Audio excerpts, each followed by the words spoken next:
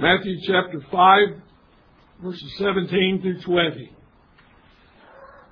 Do not think I came to abolish the law or the prophets. I did not come to abolish, but to fulfill. For truly I say to you, until heaven and earth pass away, not the smallest letter or stroke shall pass away from the law, until all is accomplished. Whoever then annuls one of the least of these commandments, and so teaches others, shall be called least in the kingdom of heaven. But whoever keeps and teaches them, he shall be called great in the kingdom of heaven. For I say to you, that unless your righteousness surpasses that of the scribes and Pharisees, you shall not enter the kingdom of heaven. Be seated. One of the areas that the scribes and the Pharisees were always seeking to accuse Jesus of was that in his teachings and in his actions, he was breaking the Mosaic law. Their rationale was this: if they could ever catch him breaking the law of Moses for any reason whatsoever, then this would be a reason to accuse him of being a false prophet. And in that sense, all right, they're right that time. If he ever did teach anything contrary to the law of Moses, he wouldn't be a true prophet of God. But the thing here is, Jesus never taught anything contrary to the law of Moses. As we shall see, Jesus had many confrontations with the Pharisees and the scribes. And the problem that Jesus had primarily with them was that he knew they had a darkened heart. He, being God, had the capacity to look into men's hearts and see the darkness. He could see their wicked behavior. And that was done in the guise of religion. He understood they were whitewashed tombs. They looked good on the outside. They prayed on the corners. They supposedly taught the law of God. They gave this pretense of righteousness, but Jesus knew better. He knew their heart. He knew that was not the real case within. And as we're going to see, he will conclude here. It says, unless your righteousness exceeds that of the Pharisees, you won't make it into the kingdom of heaven. We'll deal with that in a moment. Of course, Jesus, when they accuse him of breaking the Mosaic law, he normally turns it upon them, as we're going to see in Matthew chapter 15 when we get there, when, just very briefly, they're going to accuse him.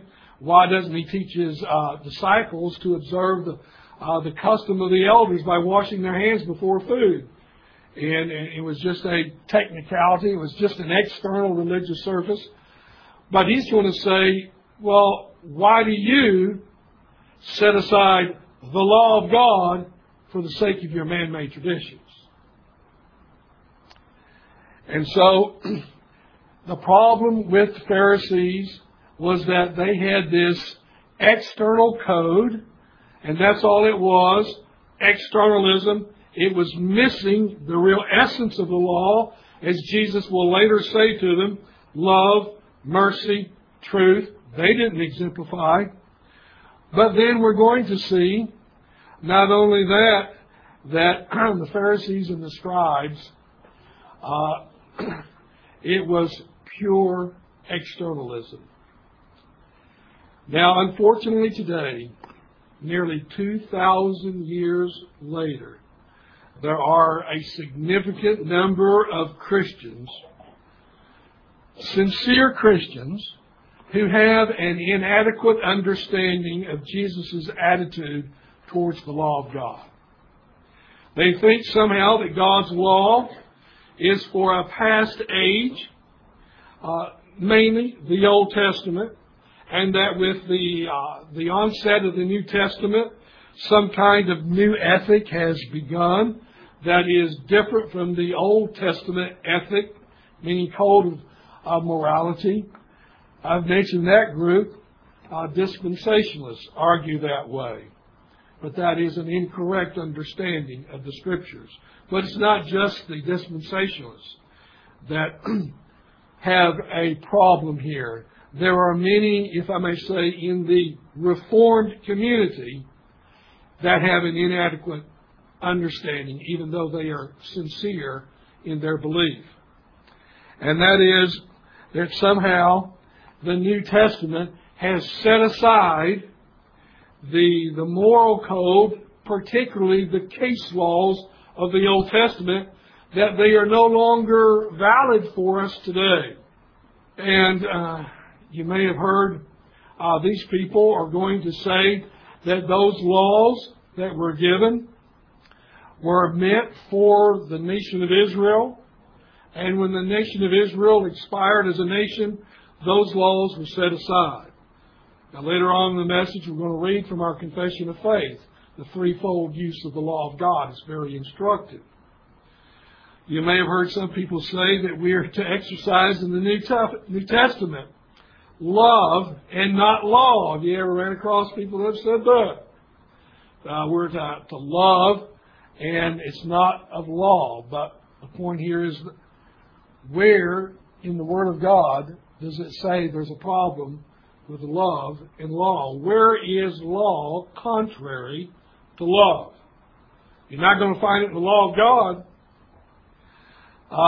This idea that love and law are somehow opposites is a very unbiblical attitude, and it has brought great damage to the church. The visible church, it really has. Love is not anti-law. Turn with me to Galatians chapter 5 and look at verse 14. For the whole law is fulfilled in one word, in the statement, you shall love your neighbor as yourself. Now that's about as clear cut as it gets, doesn't it? The very essence of the law of God, or love, is the law of God.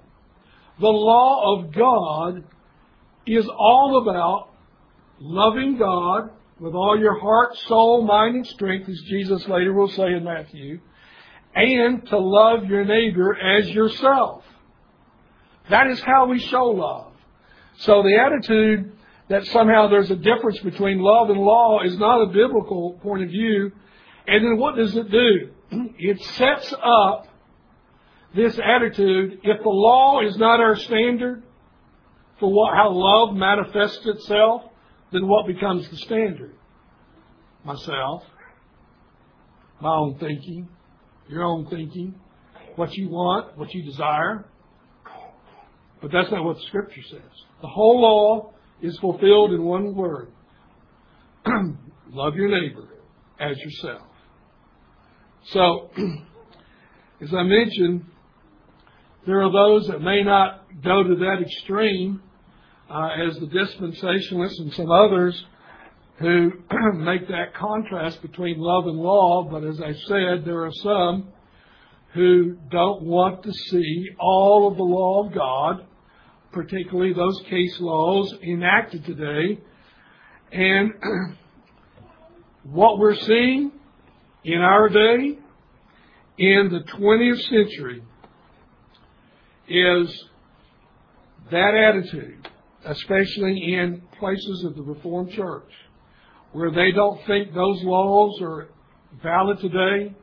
We're reaping what we have sown with that attitude. And I could probably take a poll of all those that have that idea and say, do you like where we are today in America? You didn't think that we ought to have some of these laws still in vogue. Do you like where America is going? Where do you think it'll end up?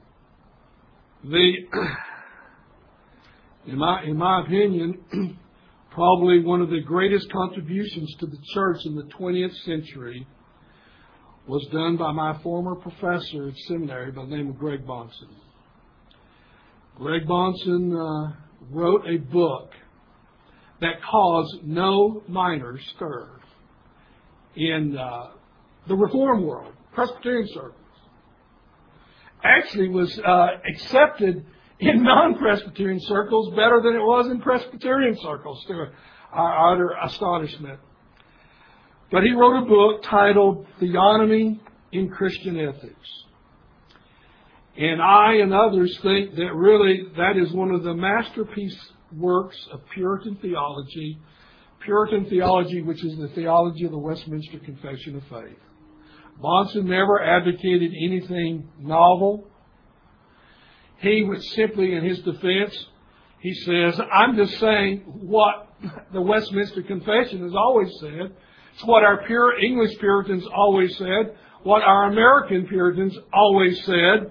There's nothing novel in what I've said. I'm not presenting any new theology. In fact, our denomination, the RPCUS, we are known, one of our distinctives is that we are a theonomic denomination.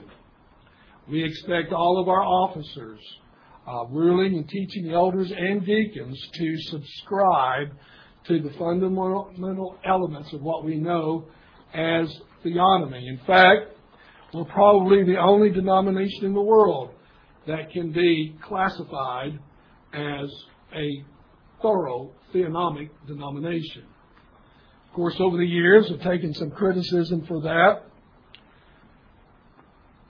But we have always advocated a search for truth, always advocate evangelism. There's nothing contrary between advocating theonomy and evangelism. They go hand in hand. Bahnsen always said that America's hope doesn't lie with our legislative process. He says it lies with the gospel taking hold of the American people and a revival of immense proportions. That's where it begins. Bahnsen argued that cultures will either advocate what he called theonomy or autonomy. Now, the term theonomy, he may have coined that phrase in his book, but really all that is it's a combination of two Greek words. Theos, meaning God, and nomos is the Greek word for law. So theonomy is just a version of God's law. That's what that is. And he says either in your personal life, in your church life, and in your culture, it will always be theonomy or autonomy. Now, what is autonomy? You break down the word autonomy as two words. Autos, meaning self, and nomos, still meaning law. So autonomous would be a self-law, a law unto yourself. So he said it will always be an issue of either theonomy, God's law, or man's law. That's the way it always be. And I believe, and I've always said to people, what's wrong with this? You want to show me where there's an error in this thinking? And so, for example, what was one of the problems that we see in the Scripture with the death of what some have called one of the greatest generations in the history of the Bible, meaning the generation of Joshua and those that went in and took the land of Canaan? You remember how the book of Judges says what transpired? It says, there arose a generation that knew not the Lord. They did not know His law. And then what does it say about them? They did what was right in their own eyes, which is autonomy, right? Self-law. They did whatever they felt was right. And obviously, God has a differing opinion than doesn't believe your own right. You don't have a right to your own system of ethics, but you are obligated to my system of ethics. And then He brought judgment upon them. And there you had the judges arise that would deliver people out, and people would fall back in the sins and have to be delivered by another judge. But the ultimate problem was that they were autonomous. They did what was right in their own eyes, and they had forsaken the law of God. And as a result, the nation reaped what it sowed. And America is reaping what it's sowing. Turn with me to Deuteronomy chapter 4 and look at verses 4 through 8. But you who hold fast to the Lord your God are alive today, every one of you. See, I have taught you statutes and judgments, just as the Lord my God commanded me, that you should do thus in the land where you are entering to possess it. So keep and do them, for that is your wisdom and your understanding in the sight of the peoples, who will hear all these statutes and say, surely this great nation is a wise and understanding people. For what great nation is there that has a God so near to it as the Lord our God whenever we call on Him? Or what great nation is there that has statutes and judgments as righteous as this whole law, which I am setting before you today? Now, need I say to you that what the Scripture is saying here, and Moses is conveying to us, is that the greatest law code that has ever been given to mankind, or will ever mankind have, is the Mosaic Law. He says, that is your wisdom. That is your understanding. The Mosaic Law. He says, what nation has such great statutes as this nation, Israel? And then he says, surely these other nations will look at you and say, what nation has as great and wise and understanding people as this nation who has that law code? In the 19th century, there was one that visited America, and his idea was, why was America great?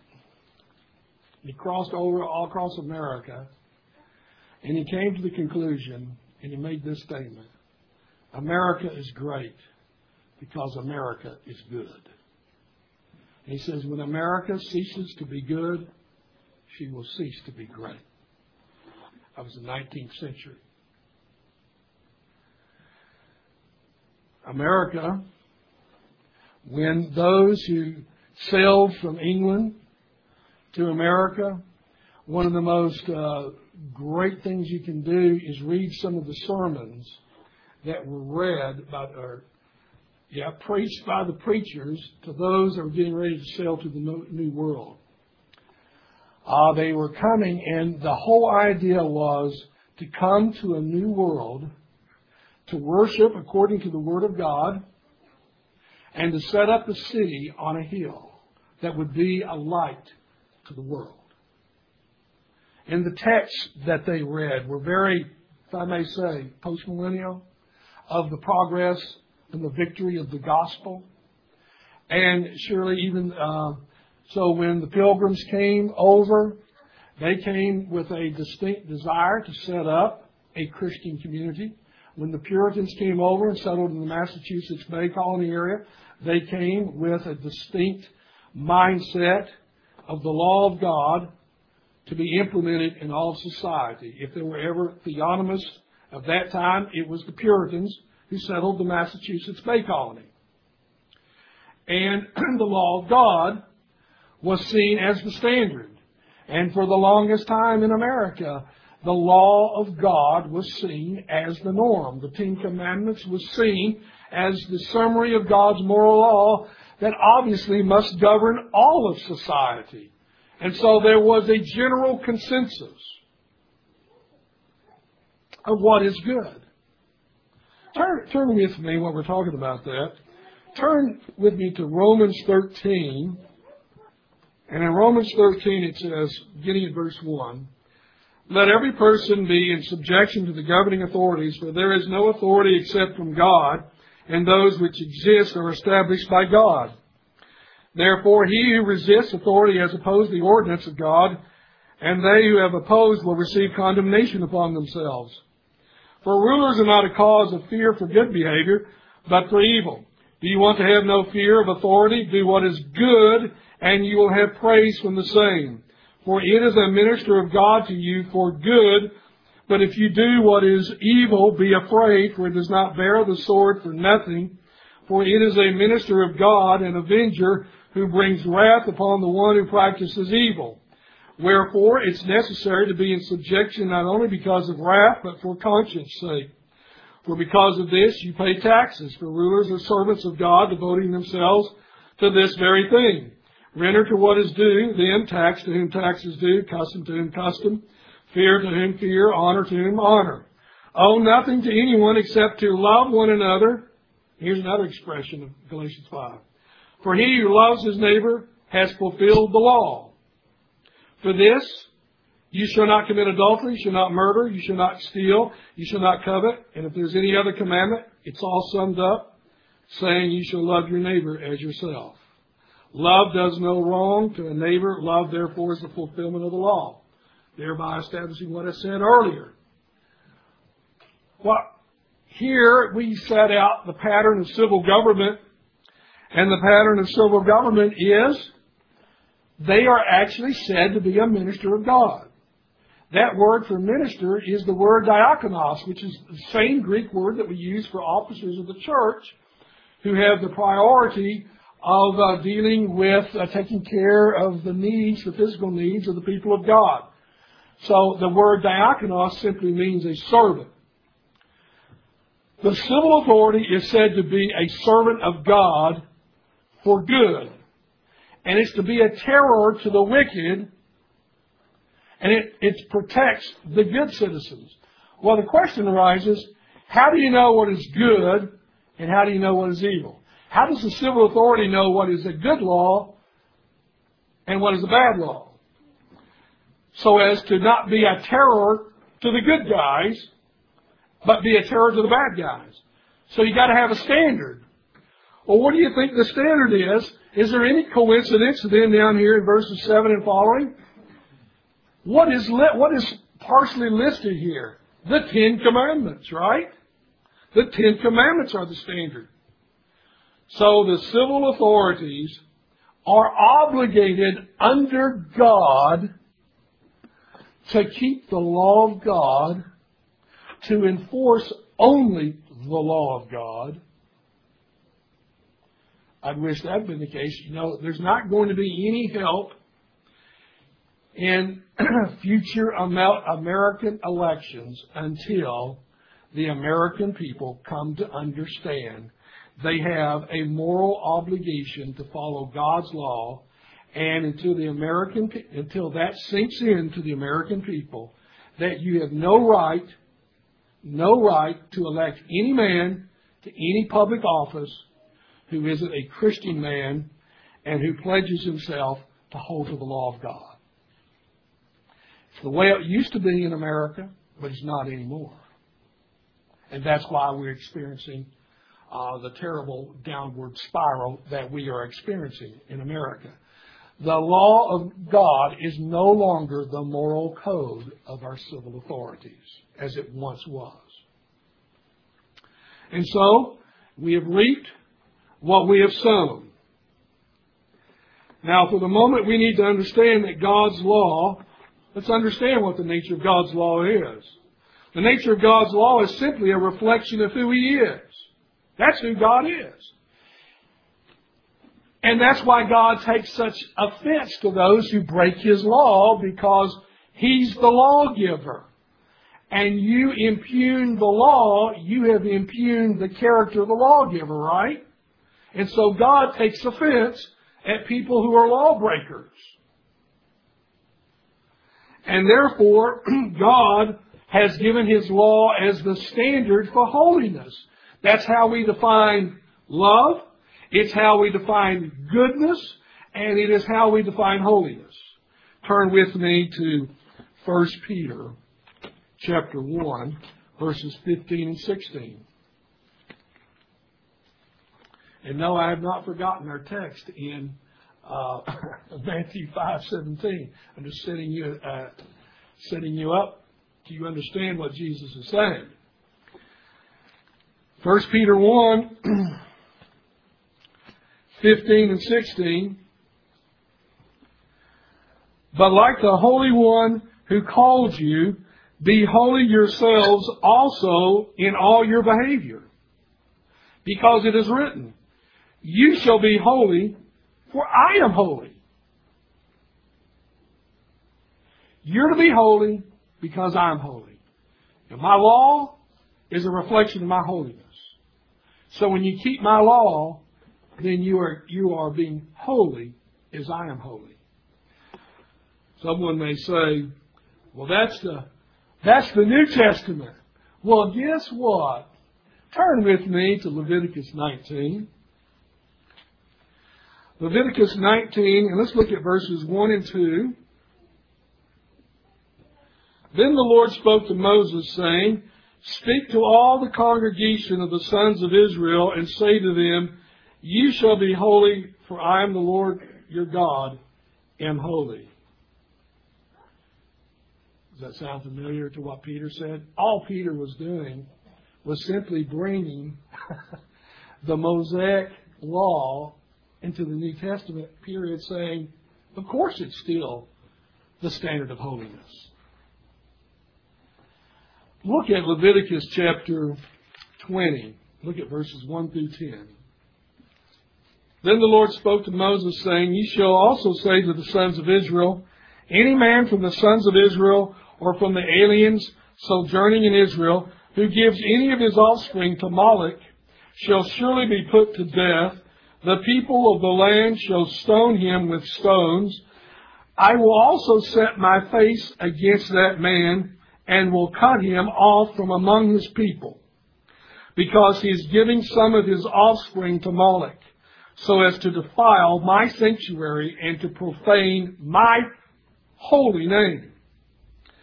If the people of the land, however, should ever disregard the man when he gives any of his offspring to Moloch, so as to not put him to death, then I myself will set my face against that man and against his family, and I will cut off from among their people both him and all those who play the harlot after him, by playing the harlot after Moloch. As for the person who turns to mediums and spiritists to play the harlot after them, I will set my face against that person and will cut him off from among his people. You shall consecrate yourselves, therefore, and be holy, for I am the Lord your God, and you shall keep my statutes and practice them. I am the Lord who sanctifies you. If there is anyone who curses his father or his mother, he shall surely be put to death. He has cursed his father or his mother. His blood guiltiness is upon him. There's a man who commits adultery with another man's wife, who commits adultery with his friend's wife. The adulterer and the adulteress shall surely be put to death. You get the idea that God says, my law is a reflection of who I am. And when you violate that law in one shape or form, and you teach others to violate that law, he says, I will visit them in my wrath. You know what Moloch worship was in Israel? Well, let me just fill you in what Moloch worship was. You can go on the internet and you can see the pictures. Moloch was a big, giant bull. It had an open belly with a furnace. Okay? And part of Moloch worship, you children ought to be glad your parents, would have been faithful Israelites, not Moloch worshipers. What parents would do, they would bring their children as a sacrifice to Moloch and throw that child into that burning furnace in the belly of Moloch as a sacrifice. That was Moloch worship.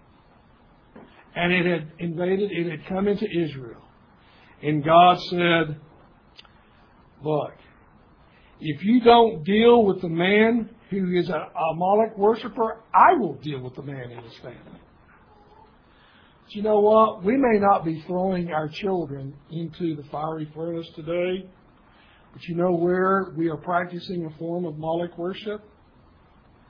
When parents abort their children they are practicing a type of Moloch worship, because you want to have a certain blessing to have to give to Moloch, so Moloch will bless you. There are parents who believe, well, we just can't have another child. One of the most hideous things that I read years ago, and this is for real, there was a family that had 2 children, and the wife was expecting the 3rd child. And the husband and the wife decided to abort that child. And here's the rationale they gave. Our dining room table only sits 4 people, not 5. I'm not joking. That was the excuse they gave to murder their offspring. Sordid, isn't it? We just can't afford to have another child. And it's too inconvenient to go out and buy, to move over a chair. I guess you don't want the chairs to be out of alignment.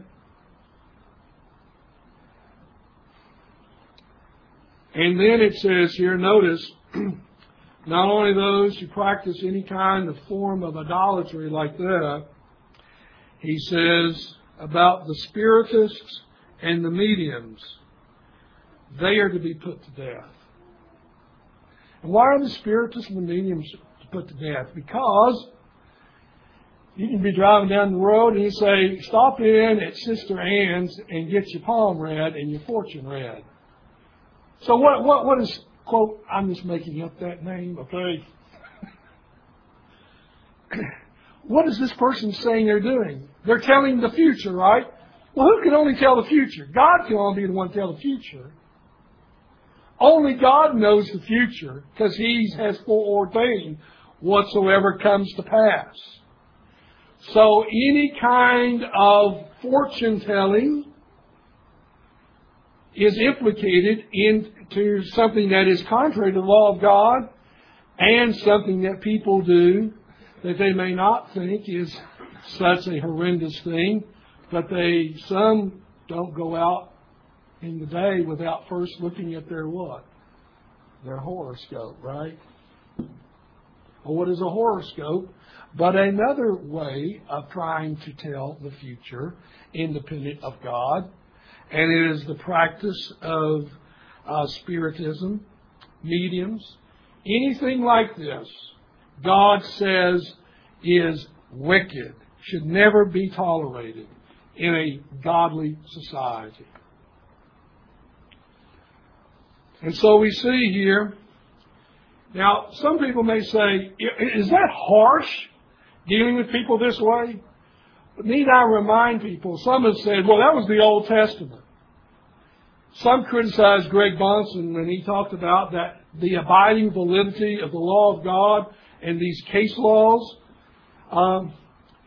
And he aptly responded to one. And one of the men that was a severe critic of his was the head of the Presbyterian Journal at the time, and saying, well, what kind of society, a monstrous society would we have if we implemented that kind of thing? And Bahnsen wrote back, some of his letters that he wrote that I had got to have possession of, and the reason I got possession of them, because my wife operated the printing press at Reformed Seminary and printed a lot of the stuff that Bahnsen would bring in. And Bahnsen replied with a 40-page letter to this man.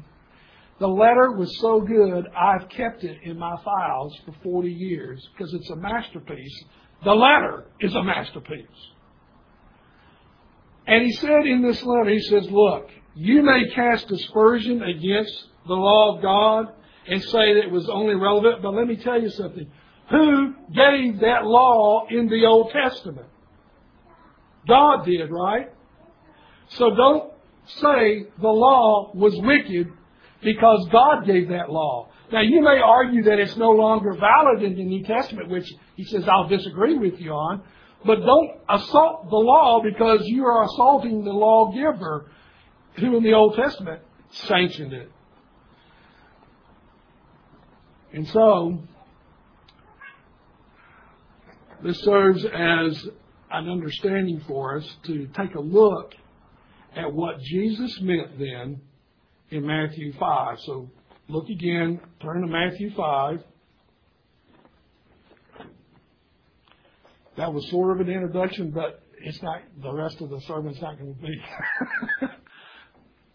to that extent. But I gave that so you would understand where Jesus is coming from. So when Jesus said in verse 17, "Do not think that I came to abolish the law or the prophets. I did not come to abolish, but to fulfill." What Jesus is saying here is, and the Greek language brings this up, he says, don't even begin to think that anything I've said to you is contrary to the law of God. I didn't come to abolish, to nullify the law. I came to fulfill it. Now, some people have said, well, what Jesus meant there, and I'm talking about those in the Reformed community that don't believe that those laws are still valid for us. They said, well, Jesus did fulfill the law. He fulfilled the law when He died on the cross to pay the price for our transgression of the law. And when He fulfilled the law for us, then that is the meaning there. Well, Bahnsen very aptly in his book says, now, that doesn't make any sense. If you interpret the word fulfill to mean do away with, because if that's what you mean by the word fulfill, here's how the text would read.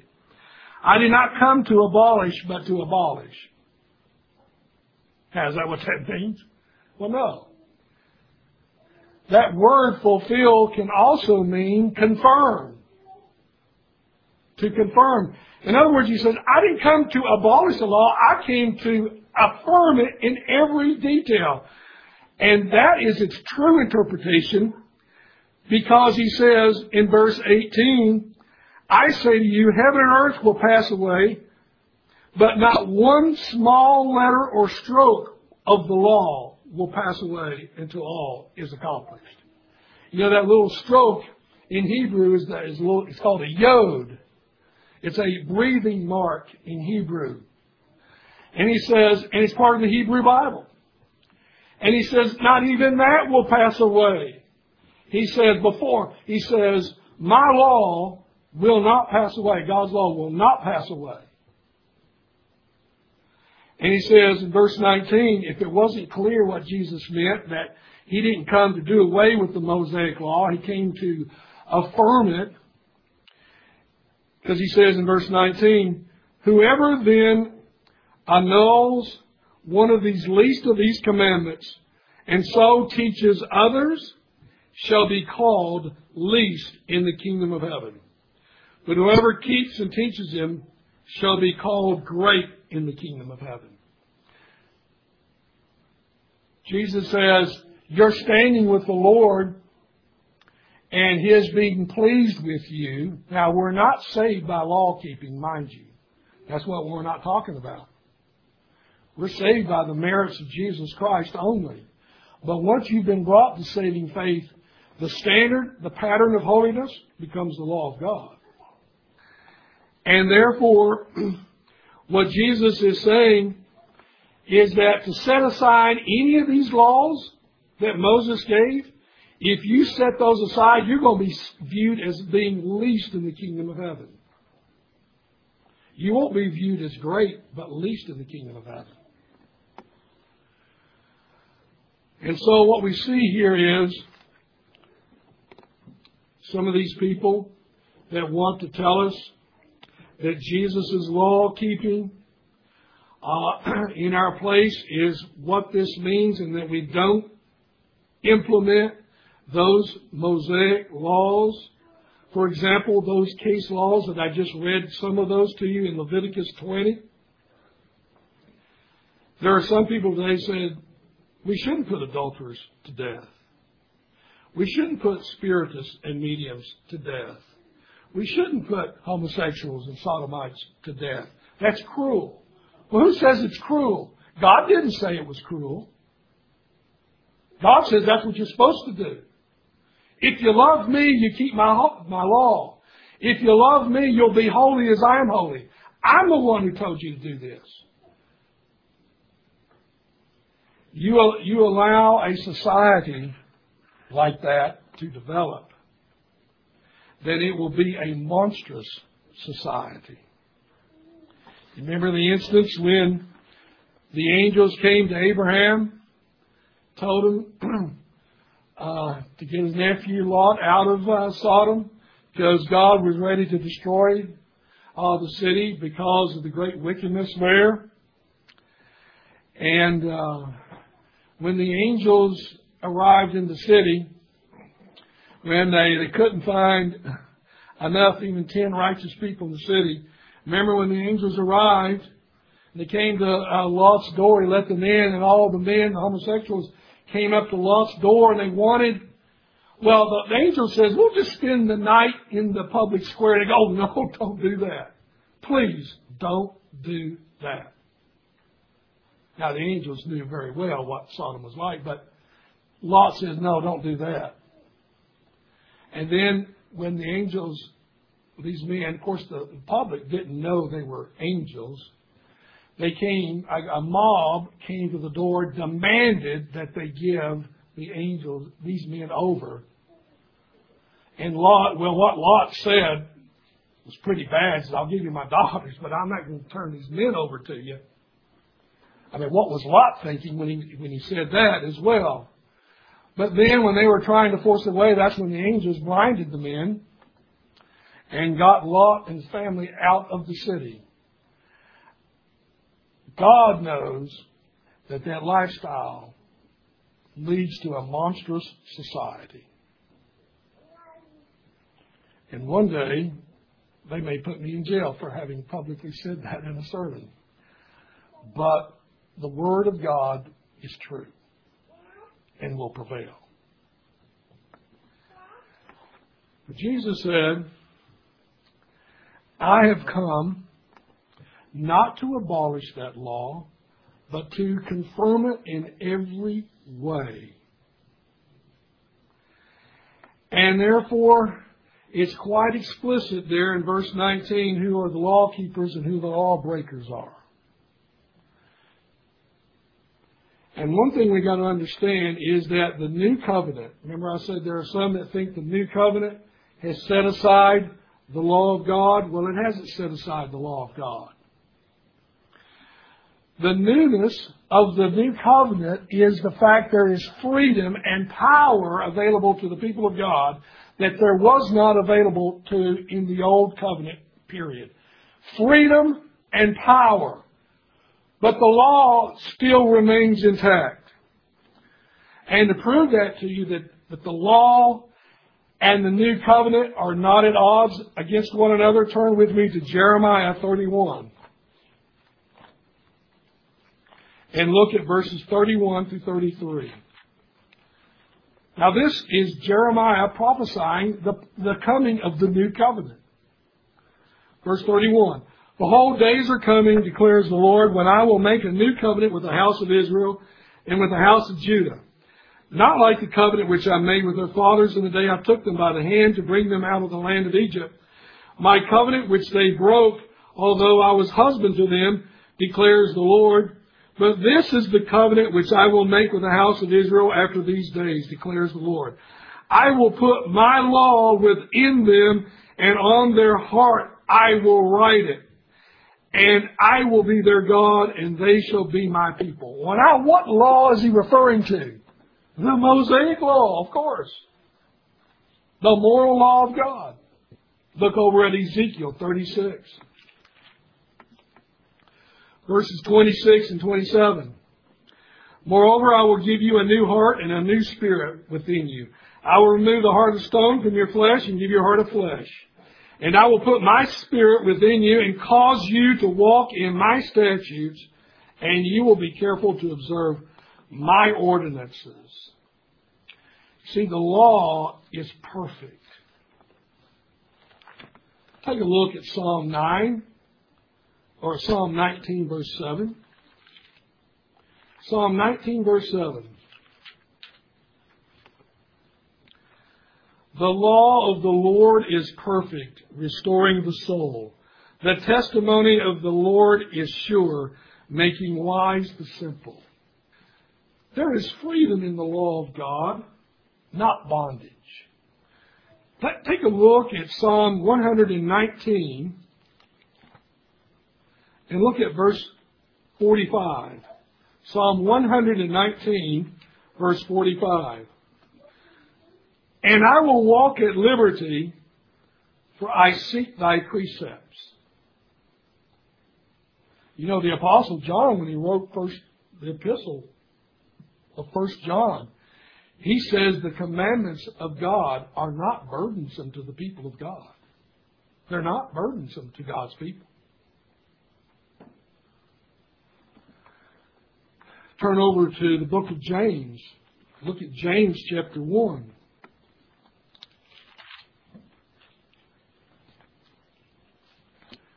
James 1, verses 25 to verse 27.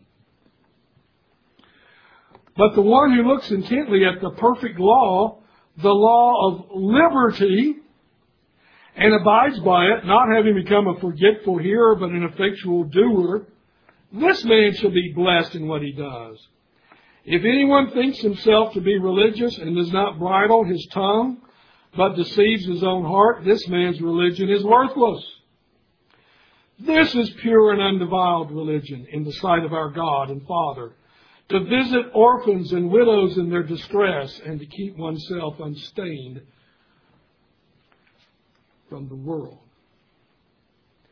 That is the law of liberty. You see, the law of God is a pattern of holiness to the people of God, is what it is. Once the Lord has saved you, you see, I'm going to be talking about in a moment from our confession of faith. One of the functions of the law of God, according to Galatians, is it's a tutor to lead us to Christ. Because it's a tutor because the law condemns us because none of us can keep that law perfectly. And yet that is what God expects of us. Perfect obedience. Like I've said, you can't score a 99 on God's law and make it into the kingdom of heaven. You can't foul up one time. James 2:10 says, he that keeps the whole law and yet offends in one point has become guilty of all of them. So the law is a tutor to lead us to Christ. But once we've been led to Christ, once we've been redeemed by the merits of Christ only, the law takes on a different function. It becomes the standard of holiness. Turn over to Romans 8. Look at verses 7 and 8. Well, actually, I need to back up to verse 5. Romans 8, verse 5. For those who are according to the flesh set their minds on the things of the flesh, but those who are according to the Spirit, the things of the Spirit. For the mind set on the flesh is death, but the mind set on the Spirit is life and peace. Because the mind set on the flesh is hostile towards God, for it is not subject itself to the law of God, for it is not even able to do so. And those who are in the flesh cannot please God. However, you are not in the flesh, but in the Spirit, if indeed the Spirit of God dwells in you. But if anyone does not have the Spirit of Christ, he does not belong to Him. You see how close that passage is to the Ezekiel 1 I read to you in Ezekiel 36? When God gives you a new heart, what does He say He's going to do? He will cause that person to walk in His statutes. The Christian loves the law of God. The Christian is subject to the law of God, and the Spirit of God is a spirit that conforms us to the law of God because it is the standard of holiness. And therefore we see that the law of God, Jesus said, I didn't come to destroy the law, abolish it. I came to fulfill it, to confirm it. And anybody teaches otherwise, they're going to be called least in the kingdom of heaven. Now follow with me. Turn in the back of your hymn books to the Confession of Faith, chapter 19. And I just want to read the first 4 sections. All right. You with me in the back of your hymn book? Chapter 19 of the Law of God, beginning at section 1. God gave to Adam a law as a covenant of works, by which he bound him and all his posterity to personal, entire, exact, and perpetual obedience. Promised life upon the fulfilling and threatened death upon the breach of it, and endued him with power and ability to keep it. This law, after his fall, continued to be a perfect rule of righteousness, and as such was delivered by God upon Mount Sinai in 10 commandments and written in 2 tables. The first 4 commandments containing our duty towards God, and the other 6 are duty to man. Besides this law, commonly called moral, so now that was the first type of law, the moral law. Now there's another one, he says. Besides this law, commonly called moral, God was pleased to give to the people of Israel as a church under age ceremonial laws containing several typical ordinances, partly of worship, prefiguring Christ, his graces, actions, sufferings, and benefits, and partly holding forth diverse instructions of moral duties, all of which ceremonial laws are now abrogated under the New Testament. Let's stop right there. Those laws called ceremonial, like all the sacrifices, all the tabernacle, the temple sacrifices, they were all pointing to the ultimate sacrifice, Jesus. But once Jesus has come, as Hebrews says, once the substance comes, you do away with the shadows, right? Because that's what Hebrews says. The ceremonial law was done away with. But Jesus is not talking about the ceremonial law in Matthew 5. He's talking about the moral law of God. So you got the moral law of God, you got the ceremonial law of God. Now there's a third type. That's section 4. To them also as a body politic, he gave sundry judicial laws which expired together with the state of that people, not obliging any other now further than the general equity thereof may require. Now some have looked at that and said, well, right there, those laws given to a body politic, those are the judicial laws. Another name of that for judicial law is case laws. And some of the judicial laws that I've already mentioned to you, we read several of them in Leviticus 20 about spiritists, mediums, those that sacrifice to Moloch and the like. Those are some case laws.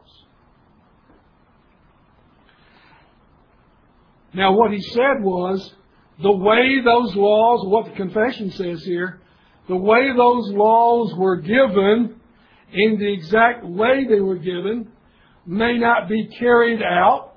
For example, there is a case law that says if you entertain on the top of your roof, you are to put a parapet or a railing around the top of your roof, lest somebody fall off your roof and get hurt or killed. Now, how many of you entertain on the top of your roof today? If you're at the beach, you might have a flat house, and then the law might apply exactly that way. But most of us don't entertain. But what did they say? That law doesn't obligate anybody further than the general equity may require. Well, general equity is what? The principle of the law. What do you think was the principle of putting a railing up on your top of your roof? To protect life. What? The 6th commandment, thou shalt not murder. You see, all the judicial laws are simply specific applications of the 10 commandments. That's what the judicial laws or case laws are. Specific applications. And sometimes those laws may apply exactly the way they were given, but then the principle still abides. So, if you've got a house and you've got your back deck and you don't have a railing around your deck, shame on you. Because somebody could just fall off the back of your deck. See, the general principle of the law is protect. If you're doing yard work and you dug a big hole, now it will carry over there. The Bible says it's the case law of the open pit. It says if you dig a pit, you need to cover it so that someone doesn't fall in it. If you don't cover your pit and someone falls in it, hand for hand, foot for foot, life for life. If they get killed, you're going to be liable for murder, first-degree murder. Changes things, doesn't it? Now, is that not just we are to protect life? Why should those laws no longer be operative today? No reason why they shouldn't. They were meant to protect life. Are we to be less gracious in the New Testament than we are in the Old? I don't think so.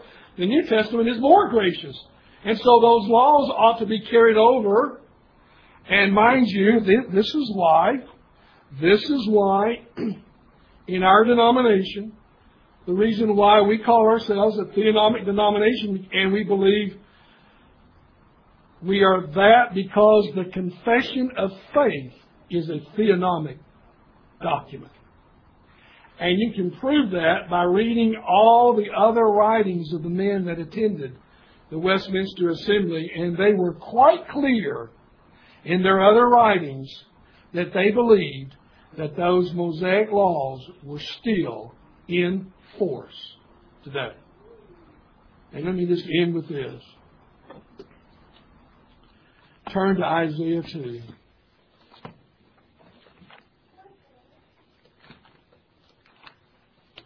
And look at verses 1 through 4. Here's what it's going to be like one day. The word which Isaiah the son of Amos saw concerning Judah and Jerusalem. Now will come about in the last days, the mountain of the house of the Lord will be established as the chief of the mountains, and will be raised above the hills, and all the nations will stream to it. And many peoples will come and say, Come, let us go up to the mountain of the Lord, to the house of the God of Jacob, that he may teach us concerning his ways, that we may walk in his paths. For the law will go forth from Zion, and the word of the Lord from Jerusalem. And he will judge between the nations, and will render decisions for many peoples. And they will hammer their swords into plowshares, and their spears into pruning hooks. Nation will not lift up sword against nation, and never again will they learn war. Jesus is King of kings, Lord of lords, reigning at the right hand of the Father, subduing the nations. And that house of the Lord, the chief of the mountains, Zion, is a term that the Bible uses many places for the church. The day is coming when the nations will stream to the visible church of the Lord Jesus to be taught what? The law of God. And they will love the law so much that the nations will no longer fight amongst themselves. Incredible, isn't it? There will come a time when they will love their neighbor as themselves, right? Love is the fulfillment of the law.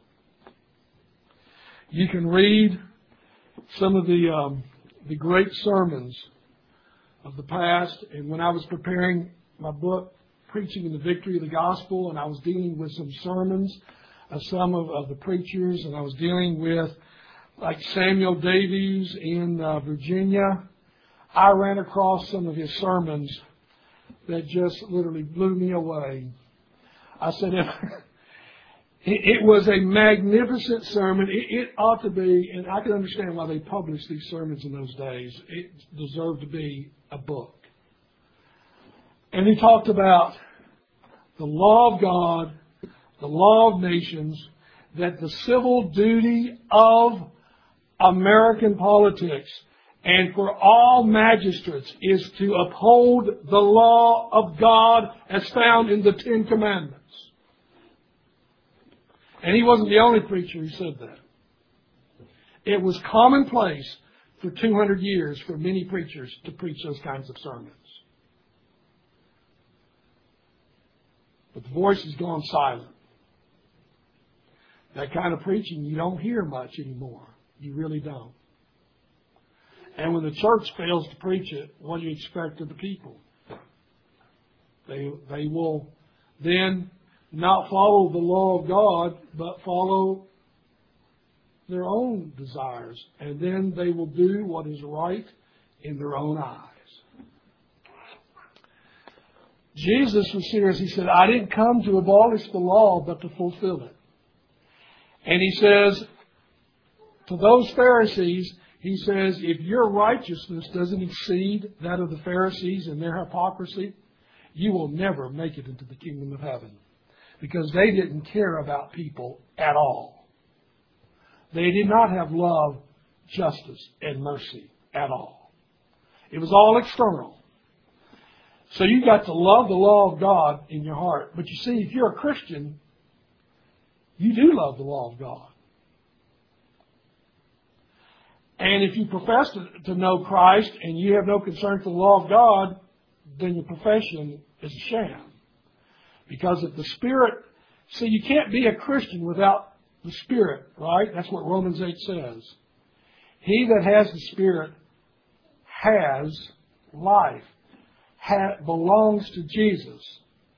And everybody who belongs to the Spirit and who belongs to Jesus, they love what? The law of God.